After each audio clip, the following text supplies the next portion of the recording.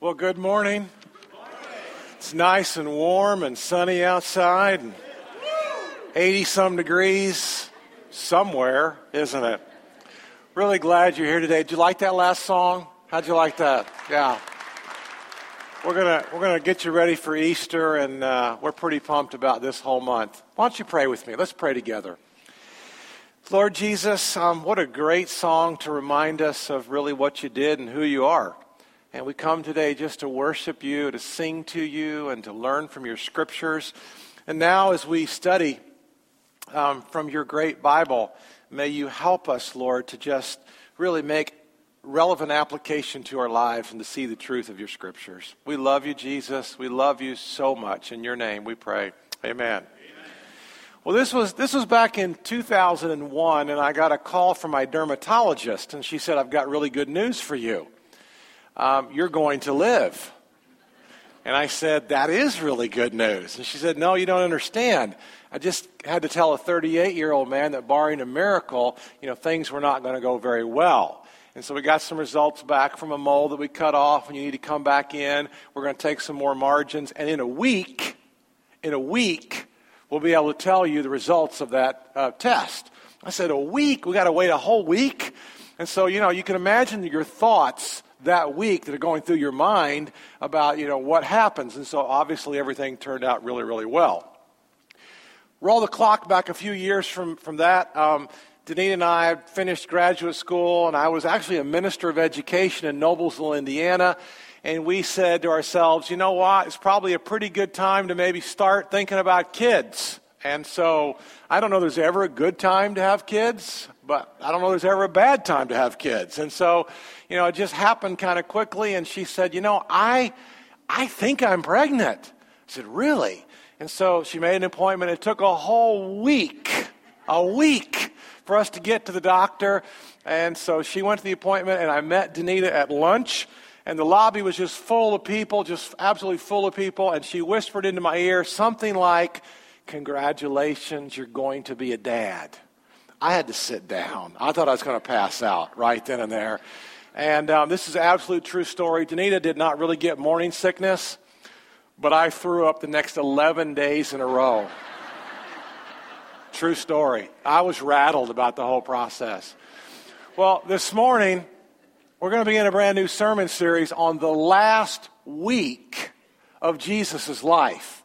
And I'm very, very excited about this because we're going to talk about what took place on the very last week of Christ's life. And so we're calling this new message series A Week's Notice. And in this last week of Jesus' life, I don't know if you know this or not, but about a third of the content in Matthew, Mark, Luke, and John, about a third of the content is actually this last week of Jesus' life. And so today, we're going to start with Monday. We're going to start on the very last Monday of Jesus' life. And a whole lot of things happened on that Monday. We're going to take just one. But I want to read on Sunday, which is Palm Sunday. I want to start with Palm Sunday just so that we all get the context. So right now, I'm going to have us look at a scripture on the screen about Palm Sunday. So this was the last week of Jesus' life. As they approached Jerusalem, they came to Bethpage on the Mount of Olives. Jesus sent two of his disciples, saying to them, go to the village ahead of you, and at once you will find a donkey there, tied there with her colt by her. Untie them, bring them to me. If anyone says anything to you, say that the Lord needs them, and he will send them right away. Now, wouldn't you like to be able to do this in the real world? Just show up at a Porsche dealership. The Lord needs this. Do you think that would work? Probably not. All right. The Lord needs them, and he will send them right away. This took place to fulfill what was spoken through the prophet. Say to daughter Zion, see, your king comes to you, gentle and riding on a donkey, on a colt, the foal of a donkey. The disciples went and did as Jesus had instructed them. They brought the donkey and the colt and placed their cloaks on them for Jesus to sit on. A very large crowd spread their cloaks on the road. Others cut branches from the trees, spread them on the road. The crowds that went ahead of him and those that followed shouted, Hosanna to the Son of David. This is Palm Sunday. This is what happened on that Sunday, the last Sunday of Jesus' life. Blessed is he who comes in the name of the Lord. Hosanna in the highest. Okay? Jesus entered Jerusalem, the whole city was stirred, and they asked, "Who is this?" The crowds answered, "This is Jesus, the prophet from Nazareth in Galilee." What an incredible story. That's what happens on Sunday. Jesus is at the height of his popularity. Jesus comes into the city, everybody's stirred, the whole community has great messianic expectations. They were excited about a Messiah. And as this whole month goes on, I'll tell you about 3 specific things they were looking for in a Messiah, and Jesus Christ fulfilled all 3 of them. And that's to come. That's foreshadowing. That's like a commercial where you got to come back the next week. Okay? But here's on Monday. Now this is so strange, because if you were trying to start a movement and get everybody all excited and jacked up, you certainly wouldn't throw the emergency brake. Look what he does on Monday. The very next verse is Monday of the last week of Jesus' life. Here's what it says. Here's Monday. Here's our verse for today. We'll do just 1 or 2 verses out of Matthew 21. So if you want to turn to Matthew 21, I encourage that. We'll circle some things there. Jesus entered the temple courts. This is on Monday. He entered the temple courts. He had the whole city the day before. They're waving palm branches. They're all jacked up. They're all excited. He's got them all stirred up. Here's what he does on Monday. He enters the temple courts, and he drove out all who were buying and selling there. Talk about throwing the emergency brake. Talk about throwing cold water on a fire. He overturned the tables of the money changers and the benches of those selling doves. Now let's camp out for just a couple minutes. First of all, I want you to circle in your mind or in your Bible the words there, temple courts. It's important to understand where Jesus was. He is inside this huge, massive temple. This is Herod's temple, and we'll come back to that in just a minute. What did he do? He drove out all who were buying and selling there. And he overturned the tables of the money changers and the benches of those selling doves. Now, I've heard some really bad application to this passage of Scripture. There have been some really poor, pitiful applications made to this story. One of those is Jesus is not upset about buying and selling in the temple. This isn't what got him all upset. I had a guy in Oakland City, Indiana. It was my first little church when I was in graduate school, and I was preaching there on weekends. And this guy named Bob was a quail hunter. And Bob and I went quail hunting on a regular basis. Bob would never come to church when the youth were selling baked goods for like a Christian conference. Bob thought this verse applied to you could never sell T-shirts at the church, you could never sell CDs at the church, you could never sell baked goods at the church. And so finally we're out quail hunting, and I asked Bob why he boycotted the Sundays when we sold baked goods for the youth. Now Bob gave money. It wasn't he was against giving money. He gave money. He just didn't show up on those Sundays. And he quoted this verse as why you couldn't buy and sell in the church. This has nothing to do with buying and selling in the church. I've also heard this poorly applied that you can never charge Christians interest. Like you could never charge a Christian interest, or Christians could never have a loan. Christians could never have a mortgage. This has absolutely nothing to do with that passage of Scripture. I have heard people talk about this and talk about that Jesus, you shouldn't cheat. Well, that's good. You shouldn't cheat, right? But it's really not the application to this particular story. And so in this particular story, Jesus is not upset about the fact that they were having a sacrificial system. And Jesus was not upset about the half-shekel tax that took place. That's why there were money changers. And so let me just give an example real quickly. The reason that there were doves and they were selling doves is because of the sacrificial system. And so you came to the temple and you offered a sacrifice. And if you lived 100 miles away, you didn't want to bring your lamb with you. You didn't want to bring your doves with you. You didn't want to carry your animals 100 miles away and try to keep them alive for 100 miles. You would rather go and buy them at the temple. It's just so much easier. It's kind of like going on vacation. And let's say you're going on vacation maybe to, the Panhandle or Fort Walton Beach. You can go to Costco and load up 3 or 4 coolers full of food, okay, and save maybe $10. Or you can go to your vacation spot and go a half a mile away where there's a Publix and just load up. Now, which would you rather do? Would you rather carry 3 or 4 coolers of food all the way up there, or just go to the Publix a half mile away? I'd rather go to the Publix a half mile away. I'd rather have the car full of surfboards and boogie boards and paddle boards and, the important things of life, right? And so here's what they're doing. People would take this pilgrimage during the Passover, and they would just buy the animals outside the temple. So Jesus is not upset about the sacrificial system. Everybody got that? The sacrificial system he supported. He was not against them exchanging the money into a different currency, because in the temple, you had to give the half shekel tax in the Hebrew coinage. And so if you had Roman money, you had to exchange it. If you had currency from another city, you had to exchange it. And so Jesus was not against the half shekel tax. He himself, at another place in Scripture, he gave the half shekel tax. And the half shekel tax was to help repair the temple. And so there's all these records about what they did with this tax. They repaired the gold. They repaired the tables. It'd be like us, saying we could never spend money renovating or repainting or buying new stuff for the church. So Jesus wasn't against this. Here's what honked him off.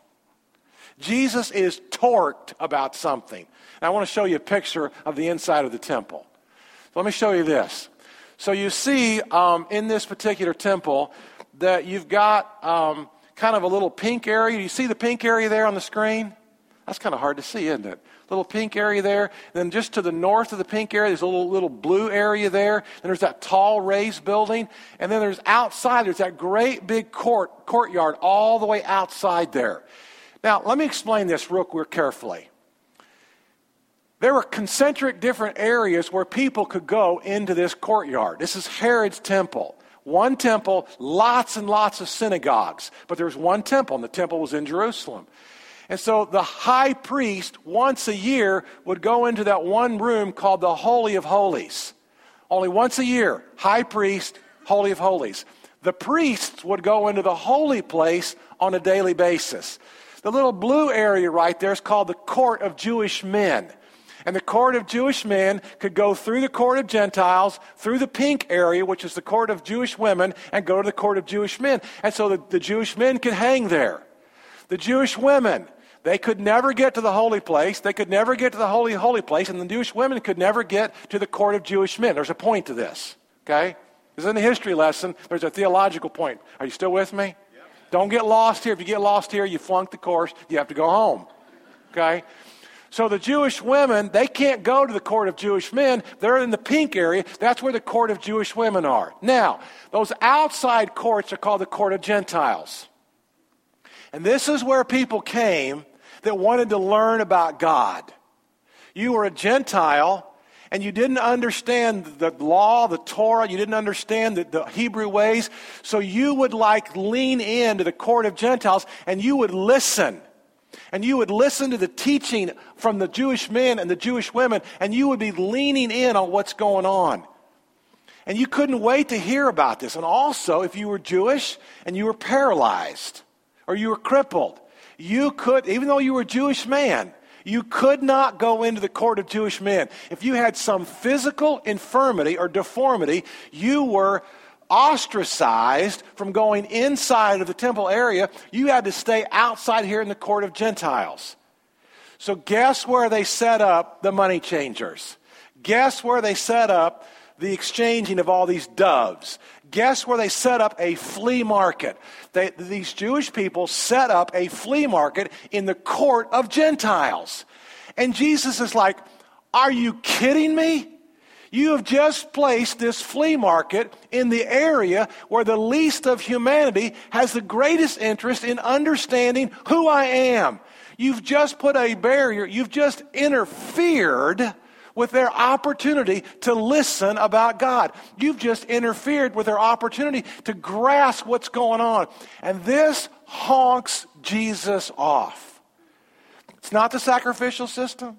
It's not the half shekel tax. It's probably not even the exchanging of money and a little bit of higher interest. It's probably not even a little bit of the dishonesty that was taking place. What got Jesus so fired up was, you've placed a barrier between the people who are trying to lean in and listen and learn about God, and you've just established this flea market where these people now cannot understand the purposes I have for them. It'd almost be like maybe at Tropicana Field. You know, there's people on first base line, and there's people on the third base line, there's people behind the dugout, box seats, you know, and there's people out in the outfield. I've sat in the outfield. The outfield's fine. And out in the outfield, you can see the game, you can hear the game, but you can't really get in on the nuances of what's taking place. You're leaning and stretching and learning. These people are in the outer courts. They want to understand God. It's the reason why the court of Gentiles was established, so that the Gentile people and the infirm Jewish people could learn about God. And Jesus Christ is ticked. Let's look at that verse again. We just look at this verse one more time. Chapter 21, verse 13. It is written, he said, my house will be called a house of prayer. But you're making it a den of robbers. Now, there's two Old Testament quotes that Jesus quotes from here. I need you to hang tough for 5 more minutes, and I'm going to give you some wonderful application about your life. But theologically, can you hang with me for 5 more minutes? I need 5 more great minutes. Because Jesus, in this little verse, he quotes from Isaiah and he quotes from Jeremiah. And if you can see these 2 quotes, it will forever change how you look at Monday, the last week of Jesus' life. All right, so my house will be called a house of prayer. That's one Old Testament quote. You're making a den of robbers. That's a second Old Testament quote. Look at Isaiah chapter 56. Isaiah chapter 56. Here's what Jesus is quoting. Now, this is kind of amazing. That in anger, Jesus can quote Scripture. Do you quote Scripture when you're angry? I mean, I don't. Do you think of Scripture when you're angry? This is the angriest we've ever seen Jesus. And instantly, he's thinking of Isaiah and he's thinking of Jeremiah. That's impressive. This is what the Lord says. This is out of Isaiah. To the eunuchs who keep my Sabbath. And the eunuchs were physically disqualified from going into any other court. They couldn't go into the court of Jewish men. They were disqualified. To those who keep my Sabbaths, who choose what pleases me and hold fast to my covenant, to them I will give within my temple and its walls a memorial and a name better than sons and daughters. I will give them an everlasting name that will endure forever. And for foreigners who bind themselves to the Lord to minister to him, foreigners who come to the temple, foreigners who come to learn about me, to love the name of the Lord and to be his servants, and all who keep the Sabbath without desecrating it and hold fast to my covenant, these I will bring to my holy mountain, and I will give them joy in my house of prayer. Jesus is quoting Isaiah, my house of prayer. Their burnt offerings and sacrifices will be accepted on my altar. For my house will be called a house of prayer for what? For all nations. Not only is Jesus ticked that they've set up a flea market, okay, but he's also disqualifying people from, there's an exclusivism. And he wants it to be, to reach all people. Well, that's out of Isaiah. He quotes Isaiah. He also quotes Jeremiah. Look at Jeremiah.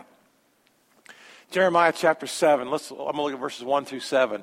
This is what the Lord says to Jeremiah from the Lord. Stand at the gates of the Lord's house and there proclaim this message.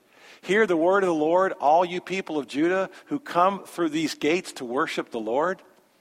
This is what the Lord Almighty, the God of Israel, says. Reform your ways and your actions, and I will let you live in this place. Do not trust in deceptive words and say, this is the temple of the Lord, the temple of the Lord, the temple of the Lord. And in other words, what they're saying is, that quote is saying, don't just come to the temple and not have a good heart. Don't just come to the temple and lie and steal and cheat. Don't just think that because you're in a house of worship that you're safe spiritually. God is saying, I want far more from you than that.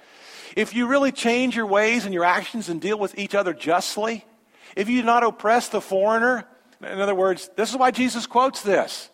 You set up a flea market, you're oppressing the foreigner, the fatherless or the widow, and do not shed innocent blood in this place. If you do not follow other gods to your own harm, then I will let you live in this place, in the land I give your ancestors forever and ever. But look, You are trusting in deceptive words that are worthless. Will you steal, murder, commit adultery, and perjury? Burn incense to Baal and follow other gods you've not known, and then come and stand before me in this house which bears my name and say, we are safe to do all these detestable things? Man, is Jesus ticked.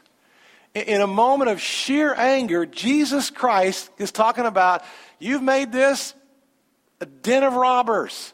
I want more. I want my house to be a house of prayer. So now let's go back and look at verse 13 again through the context of what we just had said. This is what Jesus said. Jesus has Isaiah and Jeremiah on his mind. It is written to them, he said, my house will be called a house of prayer, but you are making it a den of robbers. So what is Jesus so upset about? He's upset about the fact that they've set up this shop in the only place where these Gentiles and these infirmed Jews could pray. He's so upset about it's one word to me, it's interference. It's one word, it's interference. Now in football, how many of us are mourning that football is over? How many wives are rejoicing that football is over? Okay, I love football, but in football, interference is a penalty, right? And interference is usually a game changer. I mean, when the defense interferes with the offensive pass receiver near the goal line, it's almost a sure 6 points. It's a guaranteed chip shot 3 points for a field goal. In football, it's a penalty. In life, interference can be anywhere from a nuisance to an absolute tragedy. Now, you and I are familiar with interference. We are familiar with interference in our lives. We're familiar with interference with other people. We are familiar with interference in our health. I mean, let me just tell you about my phone. I got a great phone. My phone's a nice phone. My phone will send a rocket to the moon. My phone will not work in our house. Denise's got a cheap phone. It was one of the free phones from T-Mobile, and her phone works all the time, every day, every minute in our house. I don't understand that. In our house, I'm not kidding you, I have to go outside all the way to the edge of our yard and sit on this little green box to use my phone. Now, that's okay as long as it's not raining, okay? And that's okay at 10 o'clock at night. In our home, we've got wireless in our home, and the computers work fairly close to the wireless router, but you get the computers away all the way to the end of our bedroom. Sometimes it works, sometimes it doesn't. We're all familiar with some interference in our lives, aren't we? But just think about interference, though, as it breaks down to the nuances of your life. Education. Those of you that are educators in the room, you understand educational interference.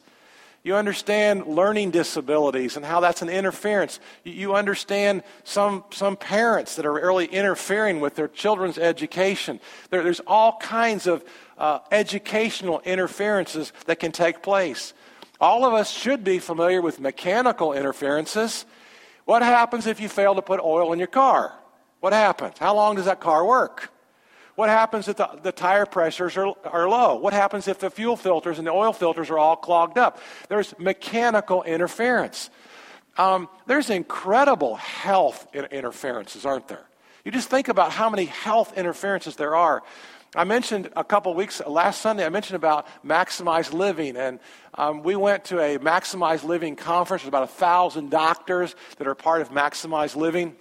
And during the afternoon break, a physician and I were actually taking a walk to a coffee shop to get some tea or something to have a little break. And on the way there, I wasn't real familiar with all the terminology yet. And I said to him, kind of explain this whole process to me about Maximize Living.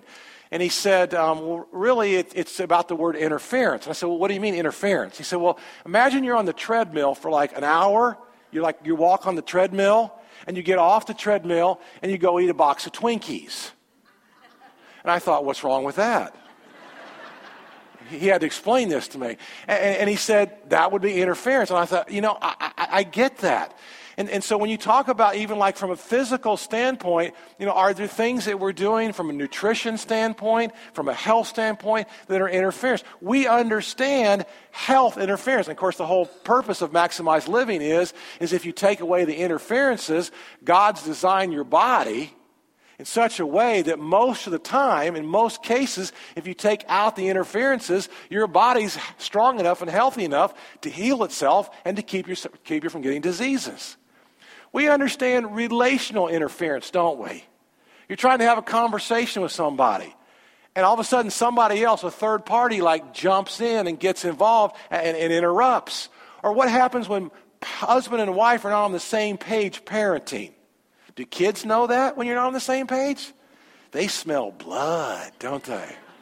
And so there can be interference when a husband and wife are not on the same page parenting. And all of a sudden that kid plays one parent off of the other. We understand vocational interference. It's amazing how a company or an office or a department can do really, really, really well when you get rid of the people in the office who are sabotaging each other. You take out that interference from a company, and it's amazing how that company can soar and that department can become so much more profitable. Well, for just a couple minutes this morning, I want to challenge you to think about spiritual interference. And I want you to think about, are there spiritual interferences in my life? Again, it's just like your body. If there are physical, nutritional, lack of exercise, if there are all those kind of interferences in your physical body, what happens when you take away those interferences? The body gets healthy. What happens when you take away the interferences from a company? The company makes more money. What happens when husband and wife are on the same page and there's no interferences in the marriage goes up, the parenting goes up, everybody's getting along a little bit better. So on your bulletin, I'm giving you some words, but I want you to think about how these actually apply to your life. See, why was Jesus so angry? He was so angry because a group of people were actually causing spiritual interference for a group of people. Now, before we kind of even dive into this, you think about what made Jesus angry. Does that get your attention? Does that wake you up just a little bit when you realize that he didn't get real angry all the time about false doctrine? He didn't get real angry when people were misquoting the Torah, misquoting the law. What he got angry about were whenever people got involved and they were preventing other people from growing in their relationship with Jesus Christ. So let's talk about you. What spiritual interference could be in your life? Well, I want to start with the word feel. I just want to start with that word feel because sometimes I think that might be the greatest interference in your life. So if you want to write some things about how you feel and what are potential spiritual interferences on your feelings, this is for you to think about. I'm just going to give you some suggestions. Number one, I think a lot of people feel like they're disqualified, that they can't come to Christ. I think they feel like that the church is full of nice people. The church is full of good people, and they don't feel like they're a nice person. I think a lot of people in the church world have spiritual interferences because they feel shame, and they feel incredible guilt. And all those feelings are right and true until you come to Christ. But when you come to Christ, Christ qualifies you. When you come to Christ, Christ takes away your guilt. When you come to Christ, Christ takes away your shame. And so even as a believer, there may be things in your life that you feel that are spiritual interferences. And all I want to do this morning is get you to identify those and to get you to think then through the lenses of Scripture. Those are really good interferences. Or you know what? Those are spiritual interferences that I still shouldn't be messing with. Those still shouldn't be in my life. So one of the interferences in your life and in my life are our feelings. Am I disqualified? Is there guilt? Man, God can't love me. Think about all the things that I've done. Feelings. Second one is how you think. And again, this is for you to write on your list, are there some spiritual interferences? And I just want to throw up some suggestions. One of those is how you think about the Bible. Maybe for you, the Bible hasn't really made a lot of sense yet. Maybe for you, the Bible, your English college literature professor said the Bible was full of myths and full of errors. Maybe for you, you're just really thinking that, you know what, I'm not sure that I can really base my entire life on this because I'm not really sure that this is inspired. I'm not really sure this is authoritative. I'm not really sure this has the words of life. I'm not really sure that, God actually wrote this thing. And it's amazing to me that people have an opinion about the Bible who've never read it. Have you noticed that? I appreciate that. Thank you. You ever notice that? I mean, if you came to me and you said to me, have you read so-and-so by so-and-so? And if I've never read the book, and you said, well, what's your opinion about it? What would I say? I don't have an opinion. I haven't read the book. But everybody has an opinion about the Bible. I'm outside at Starbucks talking to some of my guys who call me Padre, and I ask them about the Bible, full of myths, full of stories. Have you ever read it? Well, no, not really. And, well, why not? Well, I don't know. And so I encourage you to understand how this was put together. I encourage you to understand that this has 40 different authors. Not one, not three, not five. This has 40 different authors. Over 1,500 years. 1,500 years the different authors wrote this. It's written in 3 languages. It's written from 3 different continents. This has 6 different physical places that the Bible is written and 12 different types of vocational people who wrote the Bible, from monarchs to fishermen. And you think about how the Bible starts in the same place, how the Bible ends in the same place. You think about how it's all put together. I've said this. I think the greatest miracle in the Bible is the Bible. And so I'm encouraging you, if this is a spiritual sticking point, to go hog wild, jump in, dive in, and learn how this book was put together. And I guarantee you, it will cause you to be incredibly overwhelmed and impressed. I think it'll encourage you to read this a little bit more than a newspaper from time to time. I think it's time to get your face out of Facebook and get your face in the Word of God. Amen. That's what I think. But anyway, I'm about to go to preaching, and I'm just trying to teach you about Scripture this morning. All right? I think some people think they have to clean up first. I think some people think before I can really get involved in church and serve church and love, I got to clean up first. I guarantee you, I don't know anybody who's ever cleaned up their act first. I don't. I don't know anybody who's ever pulled themselves up by their own bootstraps and got clean first. But I know thousands of people who have come to Christ. And Jesus Christ inside of them begins to clean them up. Jesus Christ inside of them begins to transform them. You're not going to clean yourself up. You're a good person, maybe. But you're not able to clean yourself up. You come to Christ, and Christ has redeemed you with the precious blood, and Christ will sanctify you. And so I think a lot of people think, boy, I got to do better. I got to be better. If I can just get a little bit better, then God will like me. If I just get a little bit better, then that church will like me, and I can serve with the children's department. You come to Christ, and Christ will clean you up. I think another thing that we think about is we know we need to change. We know that there's spiritual interference in our life. We know we need to change, but we've gotten so comfortable. I know I need to change, but in order for me to change, that's going to require work. And I know I'm sinning. I know I'm not doing what I'm supposed to do. I know God's called me to be bigger, better, but I've just gotten so comfortable. I think that is a huge spiritual sticking point in your life. So again, I don't know about you, where you think, but I'm just making some suggestions. The third area that you might want to write about are your experiences. You just think about your experiences. Now, there have been some really unhealthy church experiences that people have had. And there have been some really unhealthy churches. And maybe your church experience was not very good. Maybe your church experience, you needed the church when you were a kid, and your mom, maybe, this happened, and dad left, and grandpa was drinking, and the church just kind of kicked you out. Those are some incredibly unhealthy church experiences. But that was never the design of God's church. God's church was designed for a group of people to walk together, to work together, to synergistically, to do things together that they could never do on their own. And so I don't know about your experiences, but I know what church is supposed to look like. I know what a healthy church is supposed to be like.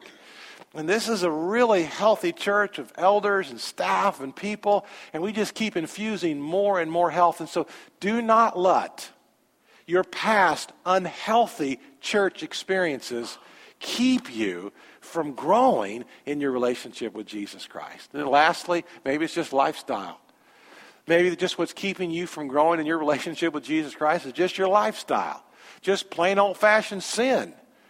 You know, the doctor talked to me about, being on the treadmill for an hour and then eating a box of Twinkies. I get that, don't you? I do like Twinkies, but I get that story, don't you? We all get that. Well, it's kind of like, you're reading your Bible for an hour and then during the week you're committing adultery. Would that be spiritual interference? You bet it would. And so in your life and in my life, it could be just plain old-fashioned greed, plain old-fashioned sin, just some things in your life that you're doing that you know are against the will of God. So what do? Well, I got two more words for you. Move and remove. And I can't do this for you. But in your life, what needs to be removed? Are there certain people in your life that are not helping you get where you want to be spiritually? If you have some very unhealthy friends, it's time to remove yourself from those unhealthy friends. And it's time to move towards some health. Maybe a small group, a women's group, a men's group. But it's time for you to move. Where do you need to remove? Or maybe I should say, first of all, who? Who needs to be removed in your life?